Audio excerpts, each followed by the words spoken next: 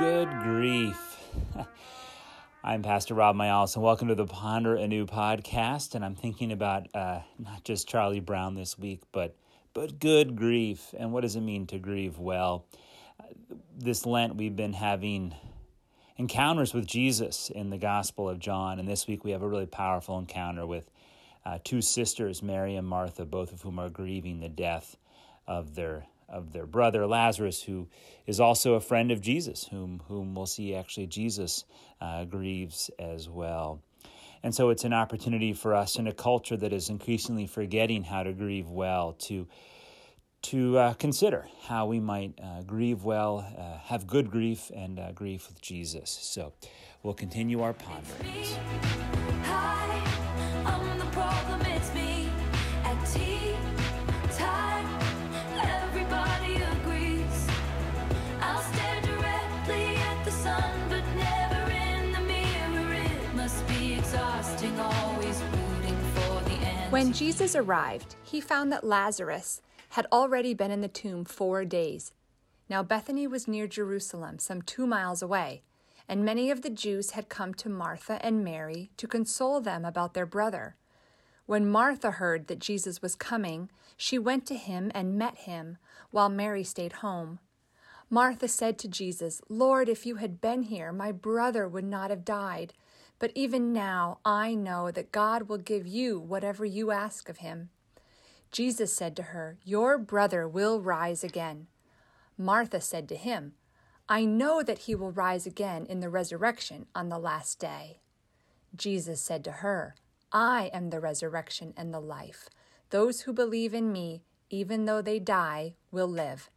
And everyone who lives and believes in me will never die. Do you believe this?" She said to him, "Yes, Lord, I believe that you are the Messiah, the Son of God, the one coming into the world." When she had said this, she went back and called her sister Mary and told her privately, "The teacher is here and is calling for you." And when she heard it, she got up quickly and went to him. Now Jesus had not yet come to the village, but was still at the place where Martha had met him. The Jews who were there with her in the house, consoling her, saw Mary get up quickly and go out. They followed her because they thought she was going to the tomb to weep there.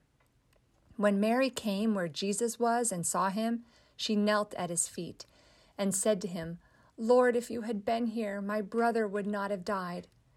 When Jesus saw her weeping, and the Jews who came with her also weeping, he was greatly disturbed in spirit and deeply moved. He said, "Where have you laid him?" And they said to him, "Lord, come and see." Jesus began to weep. So the Jews said, "See how he loved him." The story that we find in John chapter 11 of Jesus visiting the town of Lazarus after he has died includes so many powerful encounters. There's the community that's gathered. There's Mary, and then there's Martha, and even then Jesus, as he has to process his own grief over this death. So it's just a powerful story that I think it's easy for us to find ourselves in and to remind ourselves and really be reminded, if not even sort of mentally transported back to those times of grief in our lives. And so today I'd like to reflect a bit with you on grief through the lens of John chapter 11. And I want to, doing so, I'd hope to lift up some ways in which I think we can grieve healthily, but also offer some commentary, some reflection on ways in which I see right now in our culture, some ways that we're not allowing each other to grieve, in which we're really developing some practices that I think are ultimately counterproductive, and suggesting some ways forward for you and your families. And so the way I would like to sort of then get into this before we dig into sort of the actual story is just, your story and in your life, what have been some significant deaths that you've grieved, and How has your family grieved? How does your family grieve as a whole? Oftentimes, families have traditions and rituals and ways of doing it.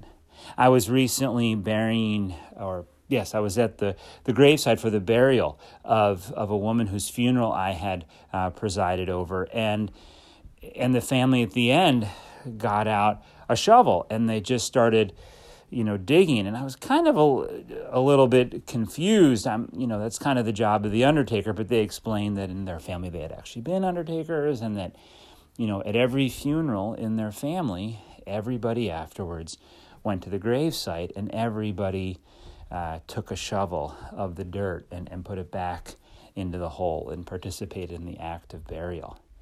I don't think that would work for every family, but it was really powerful to be a part of that and to see that. Families have their own different rituals, and I'm curious what happens in your family. In John chapter 11, the first encounter that I'd like us to point to is actually not just between Jesus and one of the people in the story, but actually the whole crowd, the whole community has gathered around Mary and Martha. And they're likely grieving the death of Lazarus themselves, but they're there to honor and to comfort Mary and Martha in their grief. And there's a Jewish tradition, it's called sitting Shiva, and the point is to just sit with somebody. Shiv means to sit or to dwell, and you just spend time with the grieving, you gather. And although this is a particular, Jewish tradition, really all religions, all cultures have this pattern, this acknowledged need for us to come together. And to gather and to be companions, to be those who break bread together, who, again, spend time. Specifically, though, the word that is used, it's an unusual word in Greek, the word for comfort here, that the people were comforting Mary and Martha. And the word, it's an unusual Greek word, paramithos, which you don't have to know, but it comes from the word para, which means around, and mythos, which means story. And so the word here for encourage is really surround with stories.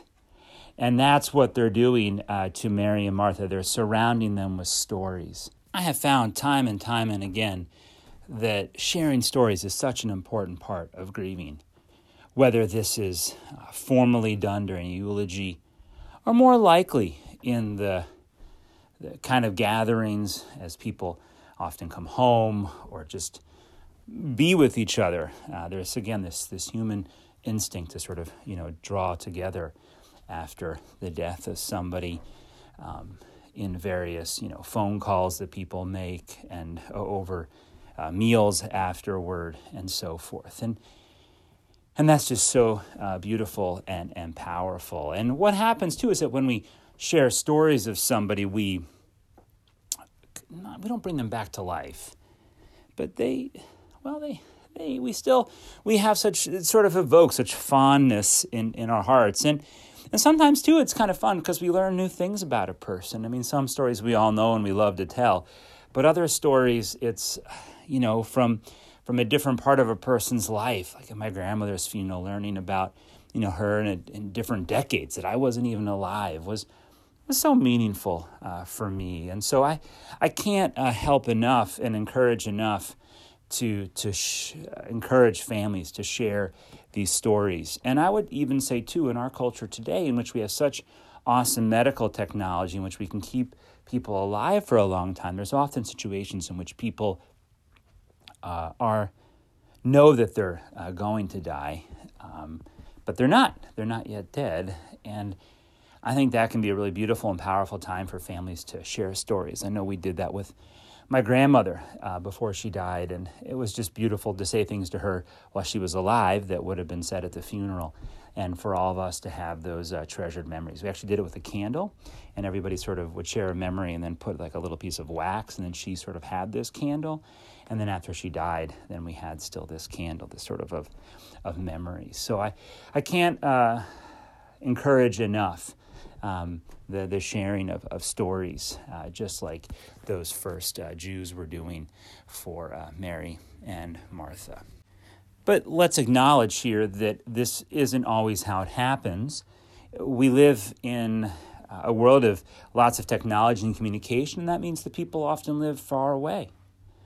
And that often it's difficult for people to gather. There's a real way in which times and schedules are very complex. I know families that end up having to wait weeks, months to do a funeral. And I just can't implore people enough. Like, beg you, do not wait too long to do a funeral. Otherwise, the family that's close has really done a lot of grieving, and then the people that are out of town come back, and people are just at different points in their grief, and kind of everybody has to start over. I just can't say enough. I know that in the age of busy schedules and cremation, people can put off funerals. I would just beg and implore people to not put it off that much. It just really is a human need that we have to gather together. Well, the person that Jesus first encounters, though, on a one-on-one basis is Martha. And Martha comes to him, and Martha says something that it's a haunting question, but it's a sort of like a straightforward one, the way she says it. Like, if you had been there, you weren't, my brother would be alive, but he's not. And it's not necessarily loaded. It's just more of a sort of a statement about Jesus's power. And then there is this whole conversation that they have about resurrection and death and life and who Jesus is. And Jesus even handing over the promise that he's the resurrection and the life. I think there's a way in which when we experience somebody's death, we have a lot of questions. I think almost everybody at some point has said some variant of, Lord, if you had been here, this person wouldn't have died. Or where is God, and how, if there's a God, was this allowed to happen? I don't think those questions are just kind of part of human nature when we encounter the bitterness and sorrow of death. And I think for a lot of people, in fact, the death of a loved one can be a time when their spiritual curiosity is awakened. Are we really just simply a collection of chemicals? And when our chemicals are no more, is that all that we were? Right? If the breath is no longer, if our lungs are no longer breathing, are we still somebody? And is there, again, something spiritual about us? Is there a resurrection? Is there life after death?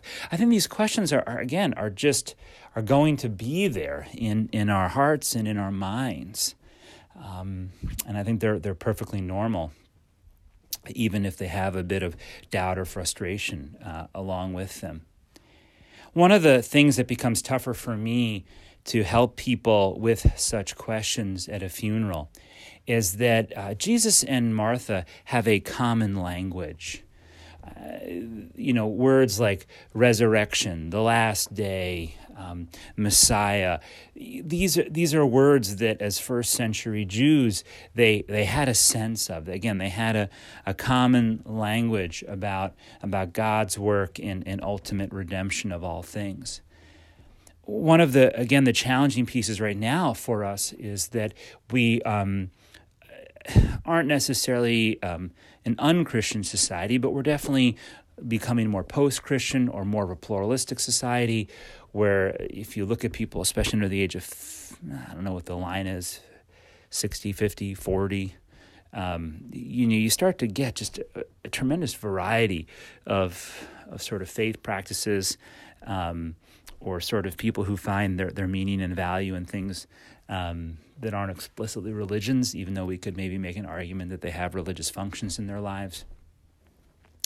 But what I'm getting at here is that when I'm working with a family, and I, want to read scripture or something, and I mentioned this in my sermon recently, that, even something like the 23rd Psalm, it's just not known by people, especially when they're younger. Like, they listen to it, and they, like, aesthetically appreciate it. They're like, wow, that's a really pretty poem. But again, I don't know if it's much different as if I had opened up, to Shakespeare or Walt Whitman. There's a respect for it because of its own internal beauty, but there's no resonance.